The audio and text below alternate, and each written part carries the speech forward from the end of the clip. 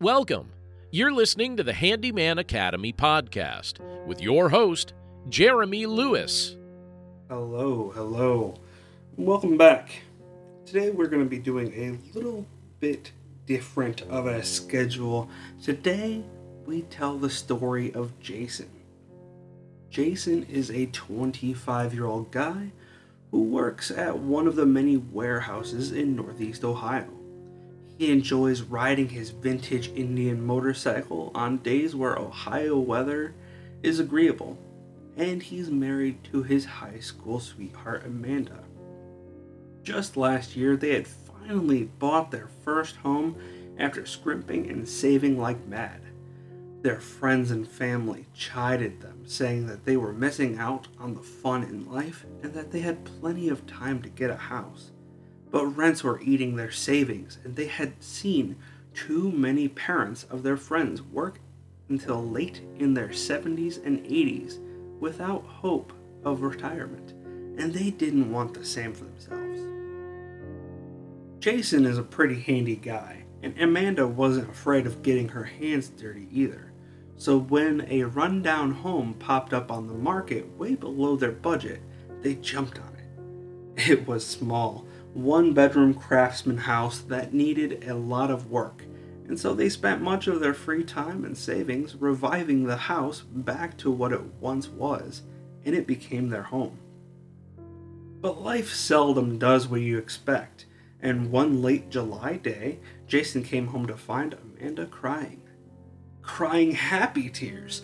You see, Amanda is pregnant, and Jason would soon be a father.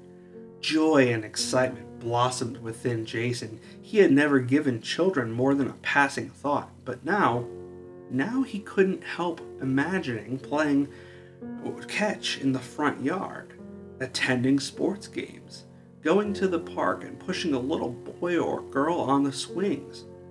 But joy and excitement wasn't the only thing that blossomed. Fear too crept up in the back of Jason's mind.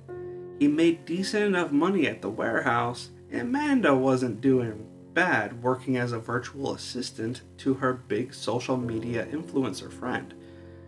But money would indeed be tight, as now they attempt to save for their retirement and a college fund, and so many more costs that came with being a parent. No, he needed to do something more. But what? The answer came a few weeks later when Amanda's mom, June, asked Jason to come fix her toilet. She said that she had tried several other companies, but the ones who even answered their phones weren't available for several weeks. One replaced-ville valve later, and the same sense of accomplishment that he had felt working on their old home flooded back, and he had a eureka moment. He would be a handyman as a side hustle. This has been the story of Jason, part 1. There are many more parts to come, but we see this often in our industry. Someone just living life when something extraordinary happens and sets them on a much different path. If Jason resonates with you, then please keep an eye out for future parts. Thanks so much. Bye for now.